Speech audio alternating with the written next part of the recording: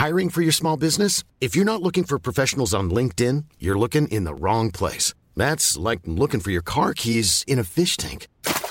LinkedIn helps you hire professionals you can't find anywhere else, even those who aren't actively searching for a new job but might be open to the perfect role. In a given month, over 70% of LinkedIn users don't even visit other leading job sites. So start looking in the right place. With LinkedIn, you can hire professionals like a professional. Post your free job on linkedin.com/people today. Millions of people have lost weight with personalized plans from Noom. Like Evan, who can't stand salads and still lost 50 pounds. Salads generally for most people are the easy button, right? For me, that wasn't an option. I never really was a salad guy. That's just not who I am. But Noom worked for me. Get your personalized plan today at Noom.com. Real Noom user compensated to provide their story. In 4 weeks, the typical Noom user can expect to lose 1 to 2 pounds per week. Individual results may vary. A lot can happen in 3 years, like a chatbot may be your new best friend. But what won't change? Needing health insurance. United Healthcare Tri-Term Medical Plans, underwritten by Golden Rule Insurance Company, offer flexible, budget-friendly coverage that lasts nearly 3 years in some states. Learn more at uh1.com.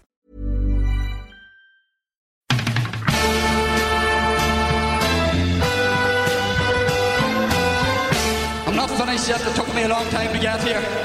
Both players have spoken with each other, and they regret what happened. They've had a frank discussion with each other, and they're both of them are keen to now focus on getting back their county jerseys. That these fellas will get such a shell shock next Saturday evening that we'll put them back in their asses for 10 years. After all of this, and Kerry may get the ball back. They do. Tomas O'Shea has it. Sensational All-Ireland final. Inside to Darragh O'Shea. This time, various things are happening off the ball. Let's continue with watching what's happening. Mike Frank Russell into space. Nobody there for him. Colin Cooper was taken out of the action there. As I saw it, the referee's whistle sounds. It's all over. And Tyrone have won the All-Ireland. Absolutely sensational performance by Tyrone. They've won by 3 points. They had so many heroes. And after 10 matches in the 2005 championship, they have come and they have beaten the champions of last year. There's only one place to start, Colin, with this one. This was an absolutely brilliant game. Beautiful sunshine. All-Ireland final is the goal just before half-time, because this really gave Tyrone the gap that they deserved. There's no point in saying anything else, and that they never lost. It was a long ball by William Kirby, and we're going to get to this in part 2 about Kerry's persistence on just giving aimless ball into a 2-man full forward line. But it was a Kirby long ball just after a Darragh O'Shea equally terrible ball in, and it was won by Tyrone, and they worked the ball up to the field, and it got to Philip Jordan, who wouldn't be known for giving balls like this, but saw Owen Mulligan on the edge of the square, and an absolutely brilliant, well, very, very high ball. But Muggsy's pretty decent in the air when he's facing a ball like that. He's strong and he catches it. Paul Galvin's marking Muggsy. Yep. How did that happen? Then you look off the screen slightly, and Canavan has read this and is peeling off, and Seamus Moynihan's asleep and has completely left Peter Canavan away from him. He gets the slip pass, and he just clips the outside of the ball. I'm not sure how Martin Carney described it, but it was I don't know. He said a pebble. I don't know what he called it. Yeah. He actually called. What did he call? He called the Gooch and McManaman the Wasp and the Imp. Yeah, that's the way he used to do it. But that was it.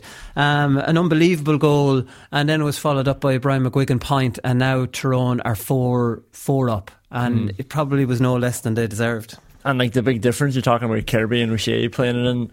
Philip Jordan, it was a pass from the wing. Well, he saw it. Yeah, it was 1-on-1 inside, and yeah, as you said, it was Galvin, and like, I'm sure you've been there in that situation before where suddenly you've ended up marking a real danger man. That's what you get for dropping back. Yeah, and you're like, oh Christ, I hope nobody notices this. Like, and usually you get away with it, but you're thinking, if somebody plays this in, I am in big trouble here. Yeah, and that's what happens. It's very good thinking from Jordan to do it, because he's a runner. You know, that wasn't really his game to be doing stuff like that. So it was incredible for him to compute this under that pressure and say, Jesus, here, look, actually I might try launch one in there. Yeah. So no wonder McGuinness, Donegal would launch the odd long one like that, you know, because obviously of retreating players and stuff like that. Mickey Hart said a few things after the match. He says, people talk about the way football's going. That was some game of football out there, or that was some football out there. And like, I was just thinking back to 2005, I watched that game and it was absolutely brilliant, and the semi-final against Armagh was absolutely brilliant, and Kerry hammered Cork in the semi-final. Tyrone was in.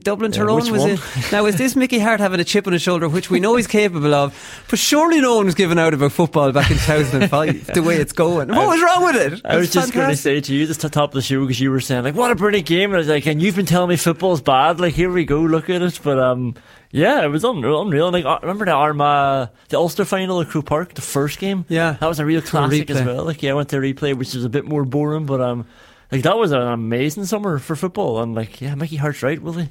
The naysayers are wrong. I think it was the 2003 puke football that Pat Spillane labelled it, but there was nothing puke about this. And like, Tyrone's, obviously their work rate was unparalleled back then, and they made it so difficult for other teams. Their forwards were just so good at tackling and were so willing to work that the other team just couldn't breathe. They couldn't breathe sufficiently to start playing football. Yeah. There's nothing wrong with that. And they used like their assets. They did, like, yes, they worked hard, they got around people, they were really intense, but they scored 116 in that final, and like 115 was from the 6 starting forwards. Like, all 6 of them scored, and like Philip Jordan scored a screamer at the very end. Yeah. But like, it was they were using their forwards to do the damage. Yeah, no, he definitely did. Mickey Hart also said after the game, he says, when Cormac McAnallen was made captain of our team, he said he didn't want to leave it with just one All-Ireland, and he hasn't. And then he broke down crying, which is an incredible moment. Marty Morrissey back then was the sideline reporter. Yeah. We all start out on the sideline, Marty. Now look where he is. So yeah, interestingly enough, so Canavan scores that unbelievable goal just before half time, and then he doesn't come out in the second half, which a massive call. He's 34. He's not that old now. Like, I mean, now another part of me thinks they had to make a change in midfield because Tyrone were getting eaten in midfield, and they got on Collie Holmes and they took Canavan off. Enda McGinley went into the corner, and then Canavan comes back on after 54 minutes, scores one of the best points you'll ever see in Croke Park on the 58th minute, and then wins a free, one of the softest frees you'll ever see in Croke Park on the 61st minute, where he picked the clean up off the ground and then fell over and got a free for it. But like, I mean, that's... You don't see a lot of the football in the modern game now is if you're 34, you're getting the last 20 minutes. But what's wrong with starting the game and setting the tone? Maybe there's a science to say that this is actually silly, although the sin bin is making players go off and rest and come back on. But like, I mean, what's wrong with starting 20 minutes and finishing 20 minutes? Or, you know, starting a half an hour, finishing 15 minutes? Yeah, because like, would you rather play 15 minutes and come off at the time where it's all heating when up? You need him, yeah. Or have him fresh when you need him? And that's it. Like, he got the point straight after the goal. Thomas O'Shea rattled the net and Kerry's backs were up. They were all buzzing.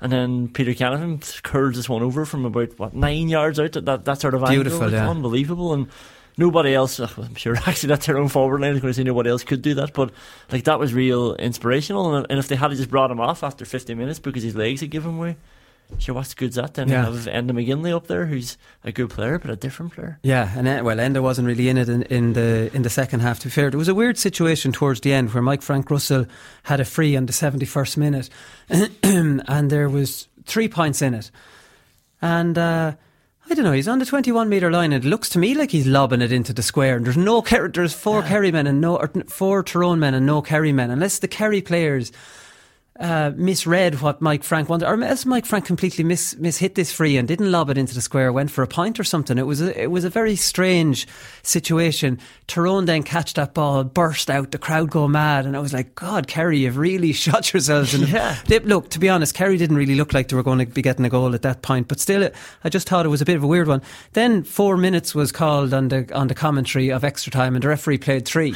Now again, that minute wouldn't have made anything, or else they could have got it wrong. It didn't look like Kerry were getting back into that game. Maybe there was a sub in injury time and then we didn't add it on, and then it should be a shot clock in injury time. But yeah, like the Mike Frank Russell thing, he's actually looking for a ball inside, I think, and then when the camera pans away and it looks like he's shooting, but it drops so far short. I don't think he didn't mean to do that. but then, as you said, there's all these Tyrone players around. But then Kerry had kicked about 20 balls like that into the area anyway and didn't really care who was around. So yeah. I think he was just dropping it in and see what would happen. Just dropping it in, yeah. And there was no communication because the other lads were just standing there waiting for him to tap it over the bar. Maybe that was it. But come here, we want to leave it there because Brian McGuigan has joined us on the line now for a chat about this match. Brian, how's it going? All good, boys. All good. And I'd no prompts from you to start with the 2005 All-Ireland where you beat a brilliant Kerry team and you scored 3 points from play. Yeah, that didn't happen too much in my own career, really. But look, it was one of those days where everything went right for me. Don't forget, I started that year. I had went to Australia. I think it was at the start of January that year, and my intentions were to go for a year, because I just felt I needed a break at that time. It was just after the passing of Cormac McGuigan the year before. I just said, look, I want to go and do things that I said I would do, and obviously you missed the football, but the intentions were in January to go away for the full year. Me and my future wife went at that time, and I did keep in contact with Mickey over the January, February, March period, and I kept myself in good enough, Mick, that I could come back and play. And it was decided then I would come back after the first round against Down that year. I missed that game, but then I come back the following week. And don't get me wrong, yes, it took me a while to get back in the swing of things. You think you're okay fitness-wise and your touch and all, but you do need those games at that level, especially come back in to play at county level. It's a much higher standard than club football. But I felt I was in good enough shape, but it did take me a few matches to get back. But when I come back, it definitely, the break had done me a world of good, and it just felt so good. And that period leading up to the All-Ireland final of 05, I probably was playing the best football in my career, and I felt that in every game that I could get the better of my opponent, and you just felt so good. But in that final, like I was playing the position that it was a playmaker, but don't forget I was playing with maybe 4 of the best players, the best forwards that we ever had, with Peter, Owen Mulligan, Stephen O'Neill, Brian Deher. So to be a playmaker in that team, it was so easy because they were making the right moves for me, and it was just a matter of me finding them because they were taking up good positions. But we were up against a really, really good Kerry team who a lot of those players were in their prime too, so we had to be on top of our game that day too. Yeah, exactly. You might not remember, but I played against you in Australia. I wouldn't say you were in great shape out there. I would have said I would have said average shape now at best. Well, look, a couple of months before I come home, I realised I had a knuckle down at the earlier part of that holiday, and I definitely enjoyed myself. But the most important thing was at that time, as I say, especially after the Cormac, the whole thing about Cormac was getting a clean break from it, and I come back probably looking forward to football more than people that were playing back at home in its own team. So yeah. I was really ready for it by the time the summer come. Yeah, exactly. Come here, I watched the game back this morning, and outside of the 15 minutes, it was a convincing win for Tyrone, if we're being blunt about it. Yeah, well, I think it was, who got the goal? Was it Tomas O'Shea got the goal? In the second half, yeah, got it back 2-1. That probably was kept them in it at that time, but we had missed a few chances before that to really put them out of sight. Myself personally, I know if you watching it back, the first 5 minutes, 5-10 minutes, I had a real bad first 5 or 10 minutes.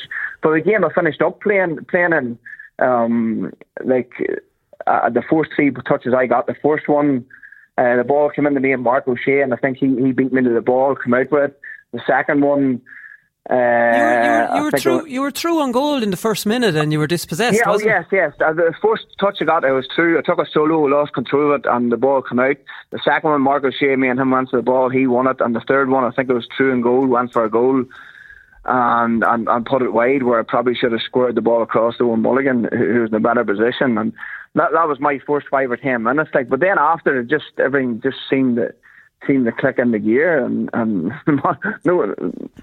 no matter what you done, it seemed to go right. So you get days like that, but I think to do it on All-Ireland final made it extra special, because I think I started off with Mark O'Shea, maybe finishing Tomas O'Shea that they were 2 unreal footballers. So well, that was it. But I think actually going into that game, the fact that we were playing, our forward line consisted of Dooher, Mulligan, Cannon, Stephen O'Neill.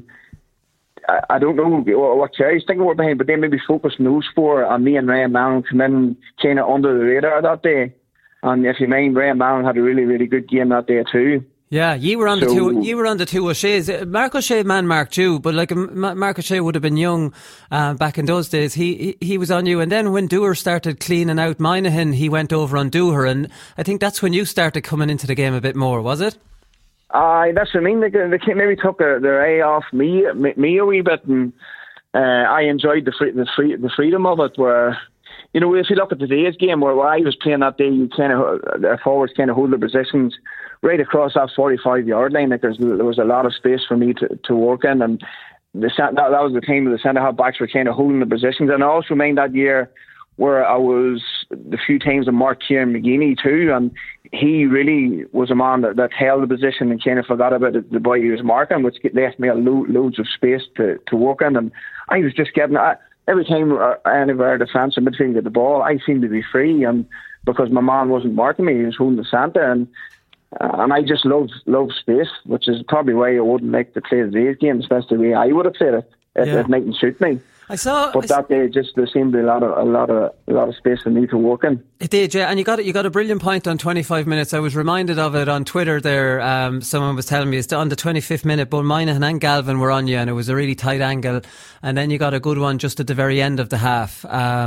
You know, and then another one Muggsy threw back out to you in the second half. But those, I suppose, that point, 'cause especially when you're saying that after the shaky start, that point on the 25th minute, you were starting to get your hands on a bit of ball at that stage, and that point then probably in your head, you're like, now I'm playing well.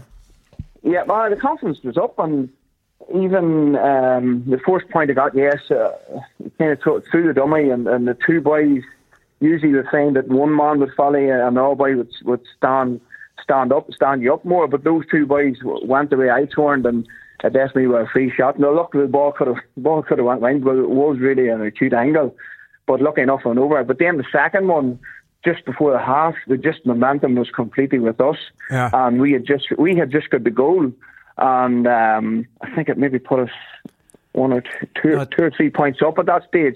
And my point maybe was the last play of the half, but it was just after the goal, and we had won the ball. The ball was played in to Sean. Sean gave it back out to me, and it's 45 yards out. You just took a pot shot because, as I say, your confidence is up, the momentum was with you. And then, lucky enough, I went over the bar. And me coming in at half time thinking, look, I've put ourselves in a good position here. And I come in, Peter Cannon was standing eating ahead of me because he says he was standing in the zone free. Nobody was marking him. Right.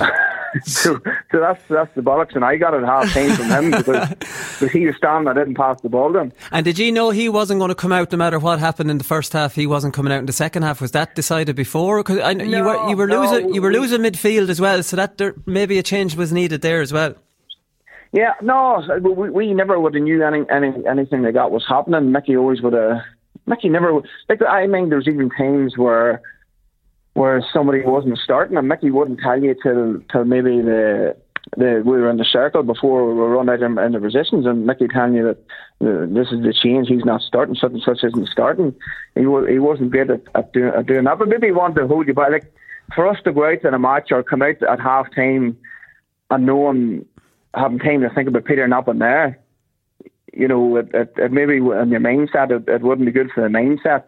Even I mean the 2003 All-Ireland final before it, when we knew Peter was struggling, because we had seen him and we had seen how he was struggling at training the whole week leading up to it.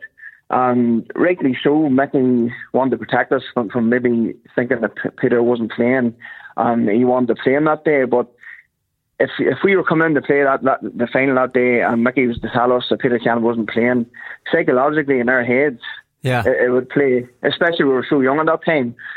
And Peter would be first to say it, that he didn't get many touches that day, but he still was making the Armagh team think we'll have to mark him. But whereas you could have probably left Peter Cannon with no final stand in the zone and he would have no influence on the game. But the fact he was in the field of play was massive for us. Yeah, no, it definitely was. It was. I thought, obviously, we all knew in 2003 it was because of an ankle injury that they did it. But like, he's after scoring a goal, one of the best goals ever scored in Croke Park, and he's lively in the first half. Like, I mean, he's playing maybe out in front of the two, and himself and Stephen O'Neill are alternating. One's playing on, around the D, then you're out a little bit further from them. It wasn't like he wasn't playing well in the first half. It was a huge call from Mickey not to let him go back out at the start of the second half. Yeah, but you can actually see how shrewd he was in that when things weren't going well for us, and not that they weren't going well, we were playing well, we just weren't converting our chances. And the fact that Peter had come off, when the game was starting to maybe not so much slip away from us, but Kerry were working themselves back into the game, it was a perfect scenario for Mickey that he had took him off.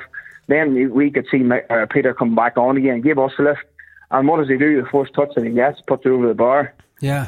Brilliant. So whether that's luck or whether that's just Mickey been shrewd, it definitely worked for us. But these calls can work for you or they can't, because look, even go back to the OC final, if we hadn't been beat that day, the questions would have been asked of Mickey, why were you playing a man who was only 50% fit?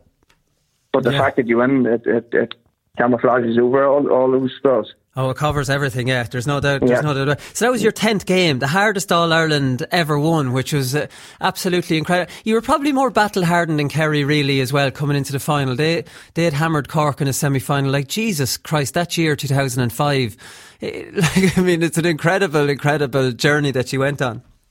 Yeah, it was. And look, as I said before, even during the match, it's all about momentum. Like, we just felt invincible at that time. And I think the fact that maybe Kerry was sitting back, we had played 10 games, whereas Kerry was sitting back and they were playing training matches or whatever. Like, nothing compares to match day. So, like, we knew ourselves, our weekly routine was to play the match. And then we always would have stopped in the Carrickdale on the way home, get a recovery session done in the pool. Even leading up to maybe Tuesday night, it was all recovery. And then it was training. And then the Thursday night, you were back meeting again. And it was really just going through a run through of the game. And there was no real hard training sessions. And you just loved that there, playing county football. You'd love to train every week. And maybe the fact that Kerry were sitting back and they hadn't played as many matches, maybe they didn't even know their best team at that time. Because, I mean, was it Darren Sullivan maybe come on that day and caused us a bit of ball at that time? If he had got a run, because he was young, if he had got a run of games early on, more games to prove himself, he maybe could have started. So, yes, maybe they didn't have their best team on that could have won that day. I thought it was poor Chris Lawn caught a great ball when he came on, and he was doing grand. At the age he would have been at, and then all of a sudden he found himself and Darren running around after Darren O'Sullivan. I know it wasn't easy, but Darren Sullivan come on, he caused us major problems over in the far side, but. Yeah. As I say, we probably should have been more ahead. Looking back on the game now, we probably should have been more ahead than we were that day, but it was probably a credit to Kerry that they were able to stay in the game. Yeah. So, you were on. Sorry, go on. No. Even the fact that I don't know whether I used him much. But Kieran Donaghy was there at that time, but he wasn't used as much. I don't think he maybe used at all in 05, which maybe could have caused us problems that day. But Kerry, geez, I don't know, Brian. Ye seem to have a much better style. You were very comfortable running the ball through your hands with support play, and then you'd get it up as far as you, and then a nice ball would go in. Whereas I was surprised at how Kerry were kind of just lumping it into O'Canada and Gooch, almost hoping rather than actually working it through the half-forward line. Yeah, well, look, we know that they're good players, but sometimes that time maybe Kerry were just relying on their talent alone to maybe get them over the line, and it maybe did work in previous years. We're talking about 2004, where we're talking maybe they won a handy enough All-Ireland, where just it was talent alone was getting them over the line. But the one thing that we prided ourselves on was hard work and tackling, and yes, they come across at 03, but maybe winning in 04, they felt that they were back where they should be, and they weren't really prepared for us in 05. You definitely could see a change in them in 08, yes, we overcome them in a way, but you know, there was a lot of luck involved. Not too. You take Pascal McConnell's save in the final that time. You know, the Kerry. We have no doubt the Kerry had better players than us in a way, but it just was our collective unit was much greater than theirs whenever it come to the championship game. And I think that after that, you know, Kerry maybe realised that they had to change the game a bit, and they probably did. I think you changed Gaelic games in general. I think probably in 2003 with the work rate of your forwards. It hadn't really been seen at that level of intensity before, and even Kilkenny and hurling copied it, and Brian Cody's on record for saying that. And even it was noticeable even in 2005 while Kerry were trying to work hard, they just weren't getting too. When you got a hand on, there was two lads straight away to help you out. Where you know Kerry weren't really doing that. Yeah, they weren't. But the thing about it is, you know, in 2003 and even 2005 and even except of 2003, yes, there's a lot of our players around. There was a lot of our players around that we clip, maybe around 3 or 4 Kerry players. But the one thing about it is, if there's a lot of our players around, that then 3 or 4 players, there had to be all Kerry players who are free on out the field. Yeah. So, like, it's risky. Yeah, it's risky. Yeah, it's risky because they had got the ball out at all. Like, we were completely exposed at the back. But when you had the likes of Kevin Hughes and Brian Dooher and Andy McGinley who worked so hard around the middle, it leaves it much easier for our defence to get on top of their opponents. Like me and Owen Mulligan will have no problems in saying we weren't really hard working forwards, but because we had too many men around us who were doing extra work, maybe double the work to cover us. Then it made it easier for us. Like, but as I say, like playing today's game where you can have to move up and down the field, I don't know how it would suit the likes of me and Old Mulligan. Like, but no, well, probably not. Come here, I don't want to finish on a bad note, but you got no All Star that year. Didn't Canavan Robbie on your All Star after just a couple of games? Oh, I always give him a jab at that there. But look, I think when I was in Australia at the start of the year. The one thing I wanted to come home for was an All-Ireland medal, and the fact that I got it, and I didn't come home for an All-Star. Yeah, so don't get me wrong. I think if I hadn't got an All-Star in 2003, it probably would have made it more hurtful not in 105. But the fact I do believe the fact that I went straight back to Australia after the All-Ireland final. I went back to finish off in the year for 4 or 5 months. And the fact that I maybe wasn't at the All-Star banquet and knew I wasn't going to be there, it maybe made it a bit easier for them to not give it to me. But I get you. Look, I think if I hadn't got 1-2-3, I probably would have been a bit more angry. But you know, at the end of the day, we got it all learned. One thing has come back for us. So. That's the most important thing. I don't mind giving the Peter. What does Peter say when you're digging at him about that? No, I just laughed. He just laughed. Like, I think he did tell me when he got it that he was a bit embarrassed getting in my position. Like, but it seemed a bit strange now that he never played the position and he got it. But I think he's a great player to play with. There's no animosity with me. And no. Joe Bradley always brings it up to me. He says, I wanted to give you man of the match in All-Ireland final, and I pleaded for him to give it to you and didn't give it to you. Who got it? Owen Mulligan got that day. Muggsy got it, right? Okay, he's down on my list here anyway, so that's not too bad. He played well too. He played very well. No, Muggsy played very well. Muggsy came alive in the Dublin game. Sure, that's well documented as well. Brian, I won't take any more of your time. Thanks very much for taking the call. All right, no problem. Thanks, boys, for chatting. All right, great stuff from Brian there. Up next, we'll have a look at the match.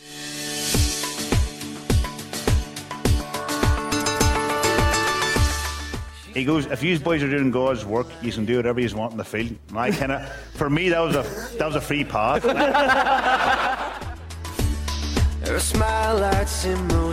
when you say Mickey takes it to another level, what will he be doing this week? An extra tackle of the rosary. I know you're my every tomorrow, and I know that you'll always. You know, Tyrone or Quair Hawks in the final, and a hawk is a Quair bird.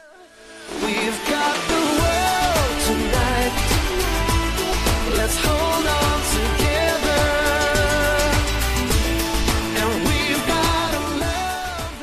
So Tyrone 116, Kerry 210. Like, just summing it up, like I was kind of talking to Brian there in part one, Kerry the better team for 15 minutes, Tyrone the better team for the rest of the game, pretty much. You'd say, in fairness, Kerry started well, and sometimes you think, how did Kerry go out of it, and how did Tyrone seem to get scores easier and work the ball up? It's like Tyrone were just way more comfortable running it through the hands and probably got up the field easier than Kerry running it through the hands. When Kerry tries to run it through the hands, they got bottled up a lot of the time. A lot of the time they panicked and kicked it in long from way too far back. Tyrone didn't do that at all. Tyrone were happy to run it through the hands, support play, get it to the half-forward line to McGuigan or whoever, and then give a nice little ball into the three lads inside, you know, who were all alternating. Tyrone had a much kind of better sense of what their system was, I think. Yeah, and there was a lot of, I think, casualness in Kerry. Yeah, like they either had stopped and they were getting nailed, or they'd stopped and they were kicking it too early and too long. And way too early and too long. Into two fellas, Gooch and Dara Canada, who weren't going to win. Gooch is good in the air, but he's good with a nice floating ball. He's not, or a diagonal ball. Like, these were coming straight down his throat. Raining down on top of him. And like, you look at his three scores that he got from play. Like the first one was Sullivan played it down the line, and it was an unbelievable point. Just like on the wing, just curves it over. He can do that if you give him the ball. And then I think Galvin played him a long one, and they sort of let McManaman go out for it, and he got it in behind. There's a bit of an element of luck there. Galvin was just kind of getting it in there. Galvin gave him a great ball for his first point of the second half, where he gave him a little diagonal one like that. That's the type of ball Gooch wanted. He didn't get it all day. So I don't understand why he wasn't more annoyed. Like he was giving out to Dara O'Shea at one stage because Dara O'Shea hit it too long over the end line, but every single ball that was going in, why were they not just bouncing in front of him and ending him? Because they were going from too far back, and Conor Gormley was covering, so they were probably trying to get it over the cover player too. Whereas what Kerry were doing well at the start of the game, in the first 50 minutes, is they were working it through Owen Brosnan, who was breaking out around the half-forward line, and Declan O'Sullivan, and they were getting on ball through their half-forward line.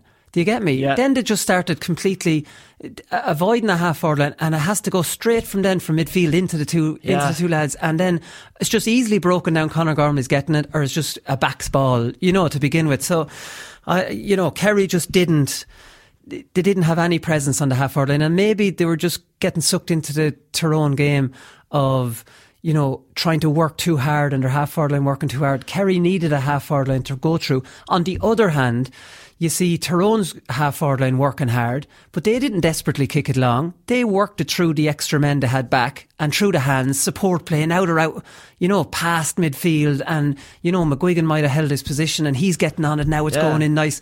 They just had a much better way of playing Tyrone. Phases of play, and now it's time to kick the ball into your full forwards, and that's actually a good point with the sweepers, and I think that probably was in Kerry's heads, that they were spooked with Tyrone's numbers, so they were trying to get it in behind, and even it had to be a tactic, because there were a lot of long hopeful balls, which that's just silly football, really. It was too many, and even Cooper was in behind. So how many times did you see McManaman just coming out and catching the ball in his chest because the ball's coming from Tomas O'Shea or Kirby or Dara O'Shea, and they're just like launching them from way down, and Cooper's in behind at that stage, so he doesn't have a chance to run out in front or anything. So yeah, it made it very easy either way. If a ball was coming in high or if it was dropping short, the Tyrone boys were in front. That's the thing. And Moynihan was playing the similar role to Gormley on the other side, but he was being completely bypassed. Yeah. Do you know? Because Tyrone weren't kicking it from far enough back. He wasn't. They were kicking no hopeful balls that he was just going to turn around and get a break from, like Gormley was. Moynihan actually had a terrible first half. He started off on Dewar, and Dewar was causing him all sorts of problems because he wasn't following him, and I think you just have to follow Dewar. But you see, Dewar is smart. Dewar was running back and picking up Declan O'Sullivan, allowing Conor Gormley. Now, O'Sullivan did start well, but allowing Conor Gormley to, drop back without any worry about who he has to mark, whereas you didn't really see that with Dewar. Moynihan fouled Dewar twice. He got a yellow card for the second foul, which was a big enough foul, and then Mark O'Shea was put on Dewar. They had to change the man, and then Moynihan was caught for overcarrying. He was indecisive, and he's their spiritual leader, and he just was at 6s and 7s really in the first half. The overcarrying, I actually thought, was he trying to address these awful balls that were going in? So he was looking up, seeing the same options and thinking, right, I'm not kicking it, but then suddenly as soon as you're indecisive against Tyrone, you're hammered, like their boys are around you. Yeah. And I don't know how many times that happened to Kerry boys, but they didn't learn from it. You see, this was probably a lot of these tactics. none of that looks new now. Obviously, we're in 2020, but in 2005, this was new. That level of work rate and that swarming the middle of the field and getting hands in and not having a second to breathe, you know, because usually a half-back would have a bit of time to solo and hop and, you know, pick out a nice pass, and forwards just didn't work that hard. And Tyrone just brought this to a whole new level. Like, I've played against him at that time time. Just know you do things you don't want to do because you just know that you can't hold on to that ball for that long. Yeah. So you're actually forcing a pass that in your head you're like, that's not really on, but what do I want? To get it in and hope that he wins it in there, or for me to get bottled up. They force you into doing things. Were you full forward against them or half wing forward? Yeah, right. Wing forward. Even worse. So you're following Philip Jordan. It's a level of now. Philip Jordan man marked me that day. In fairness, he didn't go forward that much. Right. He just stayed on me. But it's just that level of intensity from them where you're just in a gate. You're in it. It's tough going. You know, it's definitely you can't really switch off at all. You can't get anything. There's nothing handy. Yeah. Did you see the half-time interviews with the selectors? Yeah. So Ger O'Keefe was saying that Tyrone always hits you when you least expect it, and this is the boy, and he's going into the Kerry dressing room now, and he's like, Tyrone, have Kerry figured out? Yeah, I wrote down what he said at half-time. He says Tyrone are playing exceptionally well, or extremely well. They have Kerry figured out. They're stopping us from getting the ball in fast. They're attacking us around the middle of the field and the half-back, and they're pressuring us into there. Actually, excellent analysis from Ger, because it pretty much tallied with all the notes I had put down there beforehand. And like, I mean, it was a very honest interview from him. It was great stuff from a selector at half-time.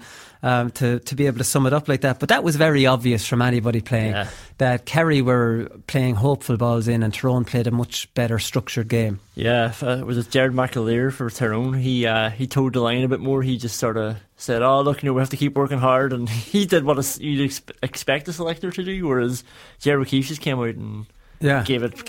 He basically did an analysis that a pundit at half time would be given. But there was some great matchups. So Kerry went with Aidan O'Mahony in the full back line on Stephen O'Neill. Obviously the strength and the kind of physical makeup there. Thomas Sullivan was on Canavan, which made sense. He was their go-to man marker, and Mike McCarthy was on Muggsy. So we'd love to send an SOS and find out where Mike McCarthy was for that high ball, or how that kind of switch came apart. On the other side then, Moynihan started on Dewar.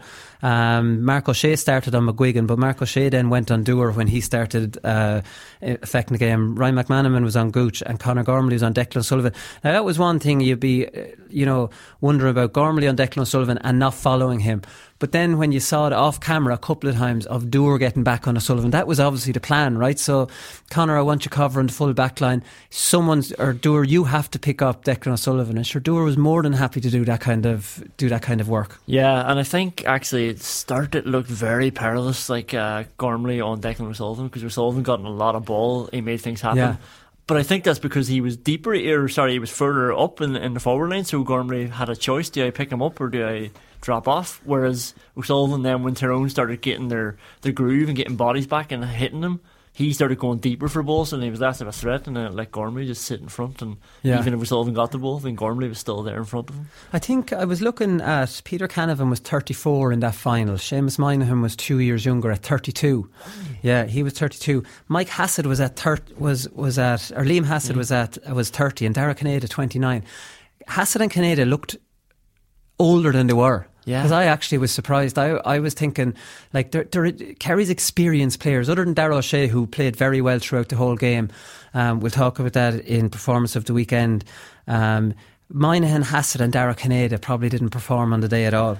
No, Canada took his goal well, but outside that was it. I didn't feel the weight of the ball really. No, he took a free, I think, and that was the height of it. Like, I don't really remember anything else outside of that. And in a two-man full forward line, you can't really have that. They weren't helped with the ball going in, but yeah, they probably need it more. I didn't realise he was only 29 at that stage. It's only 29, 30 at that stage, yeah. And Liam Hassett was trying to follow Philip Jordan the whole time, and he had to be called ashore because Jordan really started influencing the game, I thought, in the second half more than anything else. Sean Kavanagh, you wouldn't think he was playing in the first half, completely anonymous, but came into it well then in the second half, kind of started hanging out under the Cusack stand, and trying to cut in field. He had a few shots. I don't think he scored, but one came off the post. But he started getting into the game a little bit more. But he wasn't in it at all in the first half. No, he came in, did so much that I assumed that he might have been given a rollicking at half time, because, as you said, he was anonymous in the first half, and Sean Kavanagh at that stage was like the midfielder, and yeah, it was strange that he wasn't dominating. I know he's marking Dara O'Shea. Maybe he's preoccupied with that, but I think maybe somebody gave him a word that, like, we need you going the other direction and influencing the game. Yeah, it was a weird one that Tyrone went down the middle with all their kickouts. Bizarre, considering that they didn't have a midfield that could compete with Kerry at all. Kerry won most of the kickouts. Like, I didn't have time to do stats on it now, but they dominated from kickouts, which is an incredible thing, considering they won so much possession, but they kicked so much away. Kicked it away. Just kicked it away. Unbelievable. Like, when you're watching it, knowing what we know now about not giving away possession too much, you just be like, Christ almighty, what are these tactics? So this is like Tomás O'Shea was my favourite player growing up, right? And if, like, I remember watching that, I don't remember thinking, geez, Tomás O'Shea's having a bad game. But watching it now, it's like he was having such a bad game, like, that he would be brought off because he just kept kicking it away. But that was obviously the tactic. So back then he probably wasn't having a bad game, but he just kept getting the ball. Well, no, Tomás wasn't having a good game. Malin took him for 2 early points. He wasn't marking him, and then he kicked a good bit of ball away. Kicked loads away. Yeah. He got the goal. Like, you know, and that was an amazing run as well before the goal started. Like, you know, when he played a 1-2, yeah. But there was an element to look about the goal, how it came back to him. Like, yeah. I mean, there was 2 efforts. There was an effort that Frank Russell went for a point, Brosnan went for a goal, and then it's just finished up with O'Shea, who just lashed at it, you know. Yeah. But one of those kicks nowadays, it would be like can cause for people to be getting onto you for 2 minutes, and then at half time, what are you doing? You just kicked it out, and maybe that's a bad thing too, that the game's gotten to that level, but. Yeah, Tomás, like, he just a couple of times, 5 or 6 times, just launched the ball away. It's all relative, I suppose. Back then, that wasn't seen. What Tyrone really were doing was changing the game and using the ball an awful lot better and not kicking the ball away. Like, they played keep ball a little bit towards the end of the game, like the Philip Jordan point. Yeah. And there was another point just before it where they're just playing the ball across the field, waiting for that opening. It looked a little bit similar to what we're seeing now, didn't it? Like, that Tyrone team was ahead of its time. Yeah, it was interesting you're saying about them going down the middle. Pascal McConnell was giving himself 10 extra yards for the kickouts. Did you see? I put one up on Twitter there. After the Canada goal, he was at the edge of the D taking the kickout, had the cone set up, put the ball on top of it, and just lumped it away, and the ref obviously didn't notice. I don't know how he was getting away with that. Stephen O'Neill scored 2 beautiful points in the second half. One was after 2 1-2s, I think, with Sean Kavanagh, and it was a great score, and then a lovely dummy solo off the right and a point off the left. You know, when you're able to get points like that, then the Canavan point was an absolutely exceptional score. You know, they just had some of those exceptional forwards. Muggsy scored a nice point over his head. Lovely. McGuigan's points were unbelievable. Like, I was talking to him about them. The point in his very first point was from an impossible angle. He dropped the shoulder and went back the other way. But even his third point, where Muggsy threw it back out to him, that was at a very important part of the game. Dara O'Shea, incidentally, had a very easy chance for him to put it level. And that was a huge change. That was deflating for Kerry, because they didn't deserve to be level at that stage, and they would have been. And then I think it was Canavan then got that exceptional point after 58 minutes to put them 2 up. Yeah, so they would have had the goal. Their big player would have got the point. They would have been level out of nowhere, and they're back in it. Like, and there's so many moments like that. Like, this sounds pathetic that I remember this, but Derry playing Tyrone in 2003, so Tyrone won the All Ireland. They drew the first game, but Derry were 4 up. Fergal Doherty went straight through and blasted it wide, and we still think of that as the moment that Derry drew that game. You know, if they had scored it, they would have pushed on.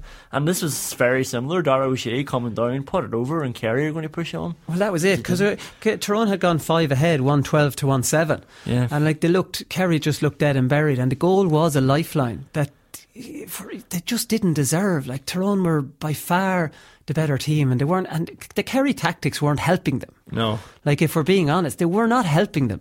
Are you surprised they didn't, like, change anything? Like, they didn't try to change the way they were playing? No. Like, not once.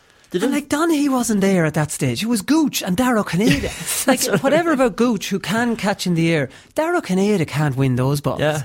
So I don't know what they were thinking. I don't know how Ger O'Keefe could sum that game up at half time the way he did, and then go out in the second half. Now, to be fair, Paul Galvin gave a lovely little ball to Gooch for a point.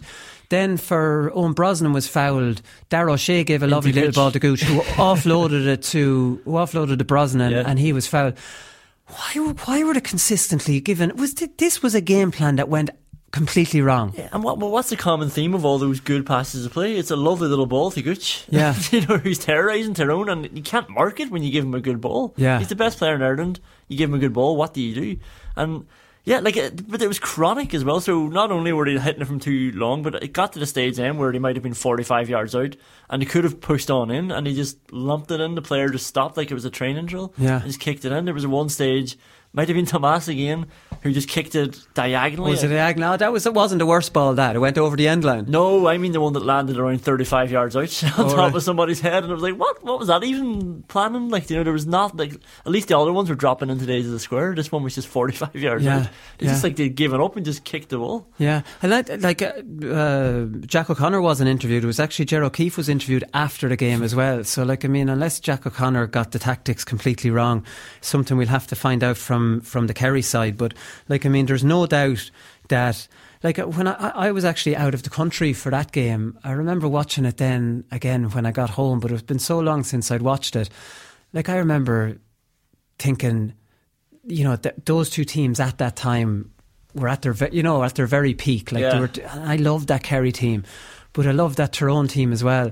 Not loved them as in the way I would love teams now because I was actually playing against them. But I knew they were both brilliant. I knew they were as good as what was out there. And Armagh too. I suppose for Tyrone to have beaten Dublin, Armagh, and then Kerry. And that's after drawing in the Ulster final as well, and semi-final, and losing to Armagh, and drawn in the semi-final. Who did you draw with? Cavan, was it? Cavan, yeah. It's just unbelievable. 10 games to win that All Ireland the year after Cormac McAnallen died. Incredible stuff. Yeah, and to do it against that Kerry team. Sorry, when you watched it back, what did you think? Did you think that Kerry had missed the boat? Or? No, I don't remember at the time. I remember thinking maybe Tyrone were a bit or defensive or something. I don't know, in my head. Yeah. I think the narrative back then, and it's what Mickey Hart said after the game, some people think the football at that time, we probably hadn't seen teams swarm midfield and have a lot of bodies in there, and it was forcing maybe Kerry into kicking it because they were under pressure. Yeah. Maybe we hadn't seen that before, and I'm looking at that now thinking that Tyrone just had the best balance between a lovely attacking, running, kicking game, and for me that was beautiful to watch. But I think back then I might have been thinking, geez, they're taking it a bit too far now. It's all relative, you see. No. We've come from 2011 onwards where we just think that's a breath of fresh air. Yeah, at the time I can probably understand the narrative around it a bit more. Whereas if you told somebody in 2005 that in 15 years time this is going to be a breath of fresh air, I think you're nuts. But you're right, and I think maybe a lot of it as well is some of the flashpoints where you saw Cooper going down and McMenamin walking away. And I remember at the time, it's just there was a rabid Derry fan back then, and used to hate that Tyrone team, even though now I look back and be like, Jesus, what a great bunch of fellas and a lovely team. But it just looked hateful, Cooper coming in, Dooher coming in late in people, and it looked like he was leaving a stud in there as well, and even Brian McGuigan coming running in, then getting a belt and going down. Going down. They were fond of going down. Although Joe McMahon went down holding his face, but I think his actual ankle was stepped on, and Dooher's ankle was stepped on accidentally by Seamus Moynihan in the first half as well. So I sometimes they went down holding their faces, but it might have actually been hurt somewhere else. I don't know, but there's no doubt they were an absolutely unbelievable team. I like the way Canavan started the game, and he was floating around the half-forward line. Then when it settled down a little bit, it was very obvious that Muggsy and Stephen O'Neill were the furthest in, and then Canavan was out in front of them. And then Canavan switched with O'Neill, and it was Muggsy and Canavan, which it was in 2003 for the year. And then O'Neill was out in front of them, and I've seen O'Neill playing better. He scored an unbelievable free off the outside of his left foot in the first half, and then got the two from play in the second half. But that worked really well. That full forward line, and it was only Canavan and O'Neill. Mulligan was always inside, obviously, because he's not going to be buzzing around in front. But I don't know, when you have that kind of a lineup, and then McGuigan trying to hold the 40, and Mallon and Dooher going back helping out with the midfielders. For me, just perfection. Yeah, and good ball players those two as well. Like, you know, McGuigan, I actually surprised when I watched the amount of work that McGuigan went through as well. In my head, he was always just a classy centre forward, like one of the best ever. But the amount of dog work he did was incredible. And like that front six is just, it is, you said, perfection. Like, will you get a better blend than that? Well, Dublin probably would every 4 years, but I'm sure we'll talk about it. It's interesting. We know obviously now, like, I mean, every All-Ireland winner, you think they're going to win the next one. And it was Kerry that ended up winning the next two. And a lot of those Tyrone players finished up.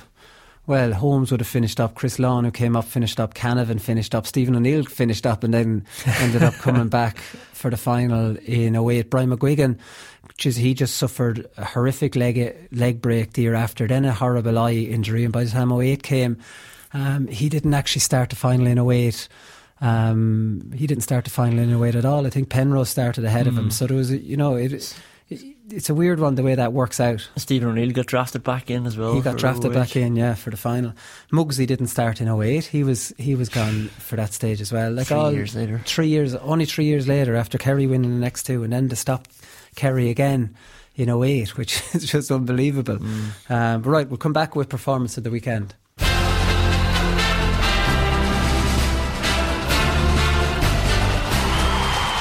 Doherty was a fantastic analyst, and I mean, I really heed what he would say in your programme. I think Tyrone are going to win. I'm going to go with them. As much as I predicted Dublin to win the All-Ireland at the start of the year, I just think Tyrone are going too well. They're unaffected by the other team. Too well set up. I think they've been preparing for Dublin for 2 years. They're ready for them. I'm going to go with them.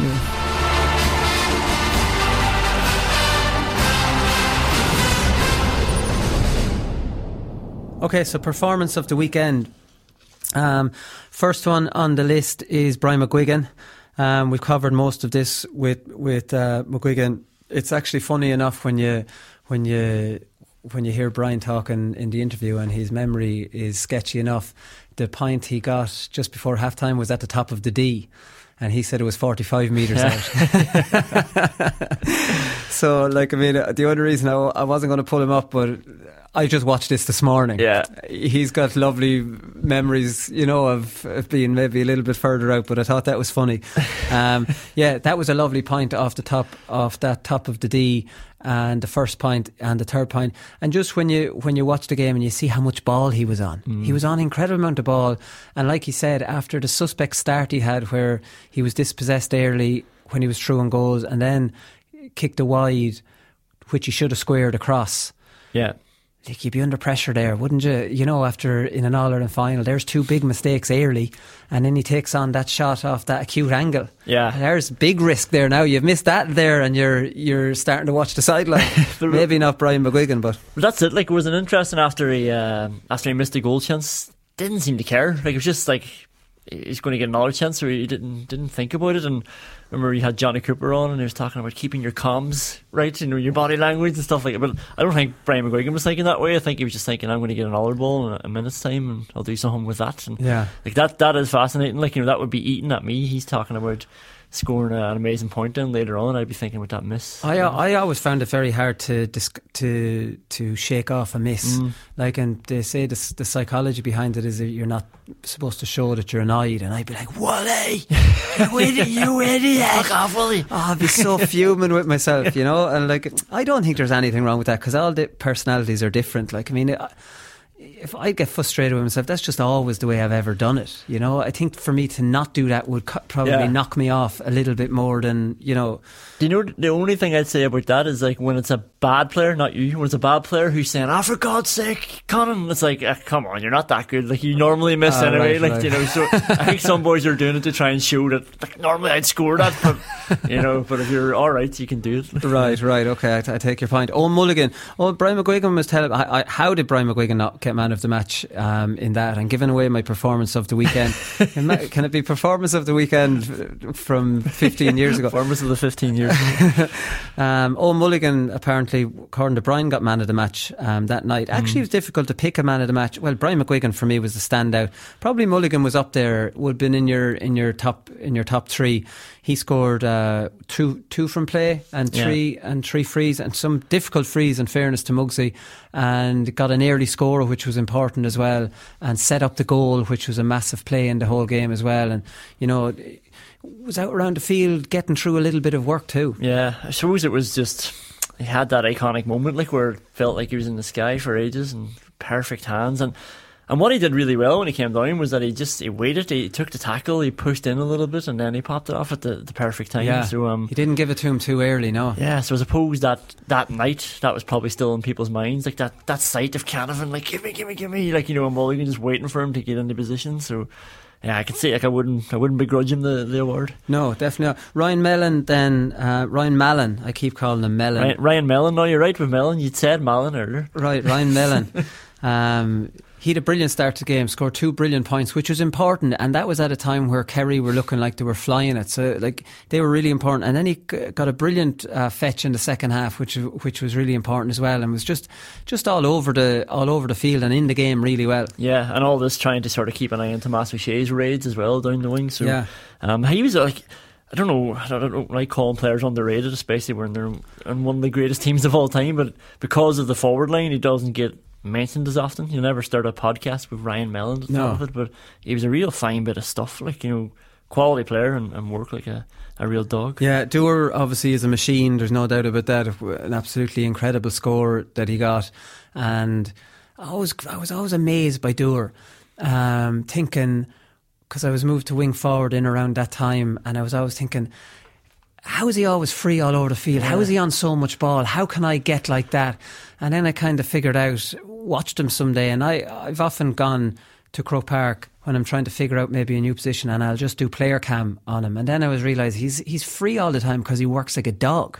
That's why he's free, because he runs back and marks Declan O'Sullivan and tackles him and doubles up on players and just does so much work that his man can hardly be tackling him while he's tackling somebody else. Yeah. So he's constantly free and constantly popping up everywhere because of the savage work he does. And then I said to myself, do I really want to do all that savage work? And I was like, probably not. So now I need to figure out another wing forward to watch and try and emulate or try and take parts of their game. But anyways, I did. I looked at the Brian Dewar model.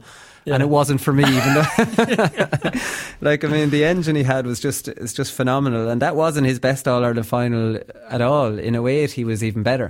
Like, it is like there's elements of superhuman in him, like, because you're right, he does all that work back. He tackles, he runs after somebody else, and then when you turn it over, like I know myself, like, you're sort of looking for a break then, like let the wing backs get back up the pitch, but then he's the one carrying it back up or going in support, and never seemed to tire. And he's one of those boys, and I don't know if it's true or not, but who were said to have finished the bleep test. Every so often you hear. Oh well, I'd believe it with him. Yeah, because he just had the same pace all the time, and like it didn't matter how much work he was doing, he was just going back up the pitch again and had energy to. Many times do you see him like coming down the wing and kicking it over 45 metres when he should be dead on his feet. Yeah, no, exactly. He was outstanding. Like I said, Philip Jordan deserves a mention for his second half performance. Colin Cooper definitely deserves a mention for Kerry. He got 3 from play. He set up the goal. He set up Brosnan for that run at the end. Any decent ball he got, he did. Like, I'd say Gooch was tearing his hair out in that. When you're on form, give me a good ball. I'm playing well here. Yeah. Like, this is not a final that things aren't going well for me. If you give me a decent ball, I'll play well. And then you look at it as well and you say he's definitely in the mix for performance of the weekend. And then you say Ryan McManaman did brilliantly on him because Kerry fecked up Gooch, because any of those old shitty, terrible balls, Ricey's getting in a punch, and whatever way it always fell down, Ricey's on the ground winning. You know what I mean? Yeah. And he's bursting out with it, or it's gone one way and Gooch has gone the other, and Ricey's there and he's so you'd say Ricey had an excellent game on Gooch, but you'd say Gooch had an excellent game, which is unusual. Gooch lived off scraps. He scored 3 points, set up a goal off maybe about six decent balls. It's like it's not really like, so in the final there past, Michael Fitzsimons on Clifford, and they both had class games even though they're marking each other. Clifford scored 4 points, but Fitzsimons was firefighting somewhere else, whereas this time the two players had good games, but it was because Kerry were just feeding. Kerry were trying to use Cooper so much, but somehow they underused him. Yeah, like because they were playing him useless balls that McManaman could just cut out, and like I don't think Cooper was dispossessed, was he, in the game?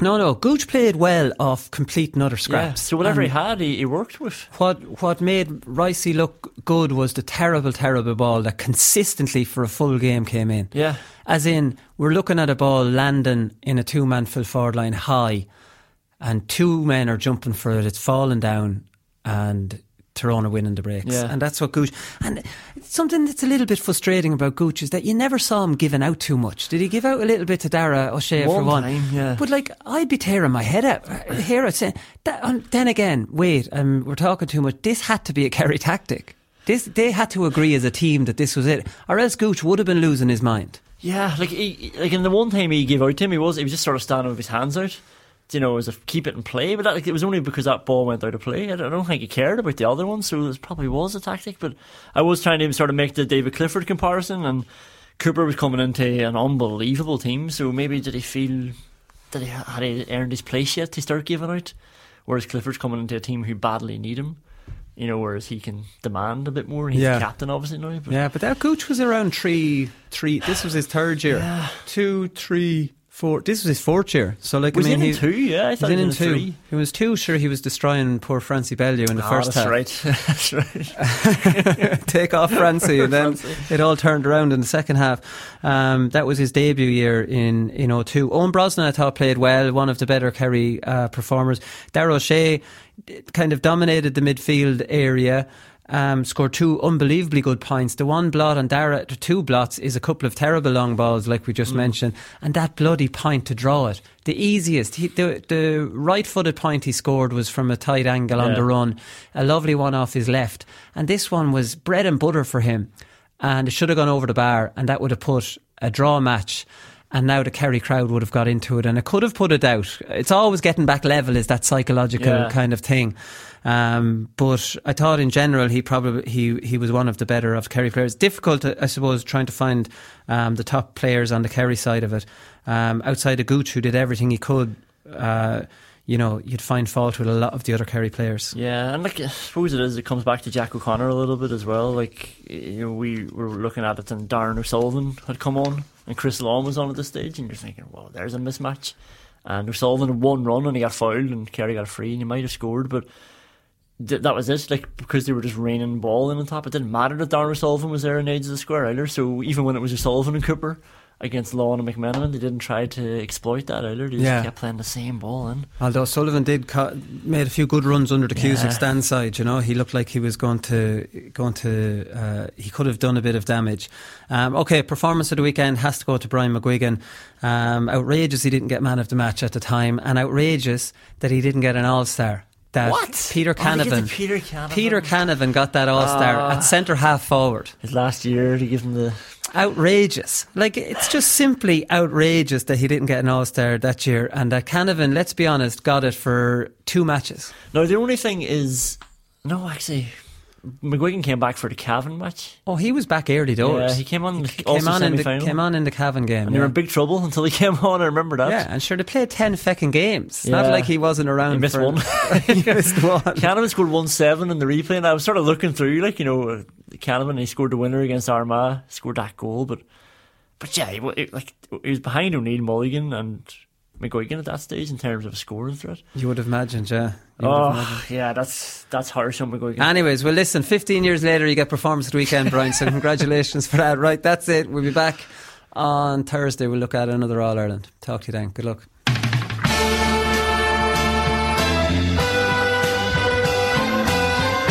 I'm not finished yet. It took me a long time to get here. Both players have spoken with each other, and they regret what happened. They've had a frank discussion with each other, and both of them are keen to now focus on getting back their county jerseys. That these fellas, they get such a shell shock next Saturday evening that we'll put him back in their asses for 10 years.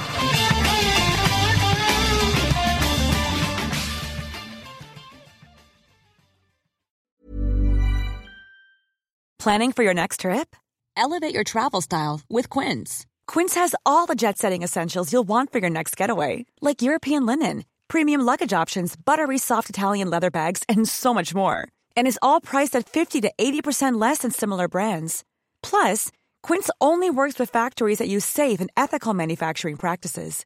Pack your bags with high-quality essentials you'll be wearing for vacations to come with Quince. Go to quince.com/pack for free shipping and 365-day returns.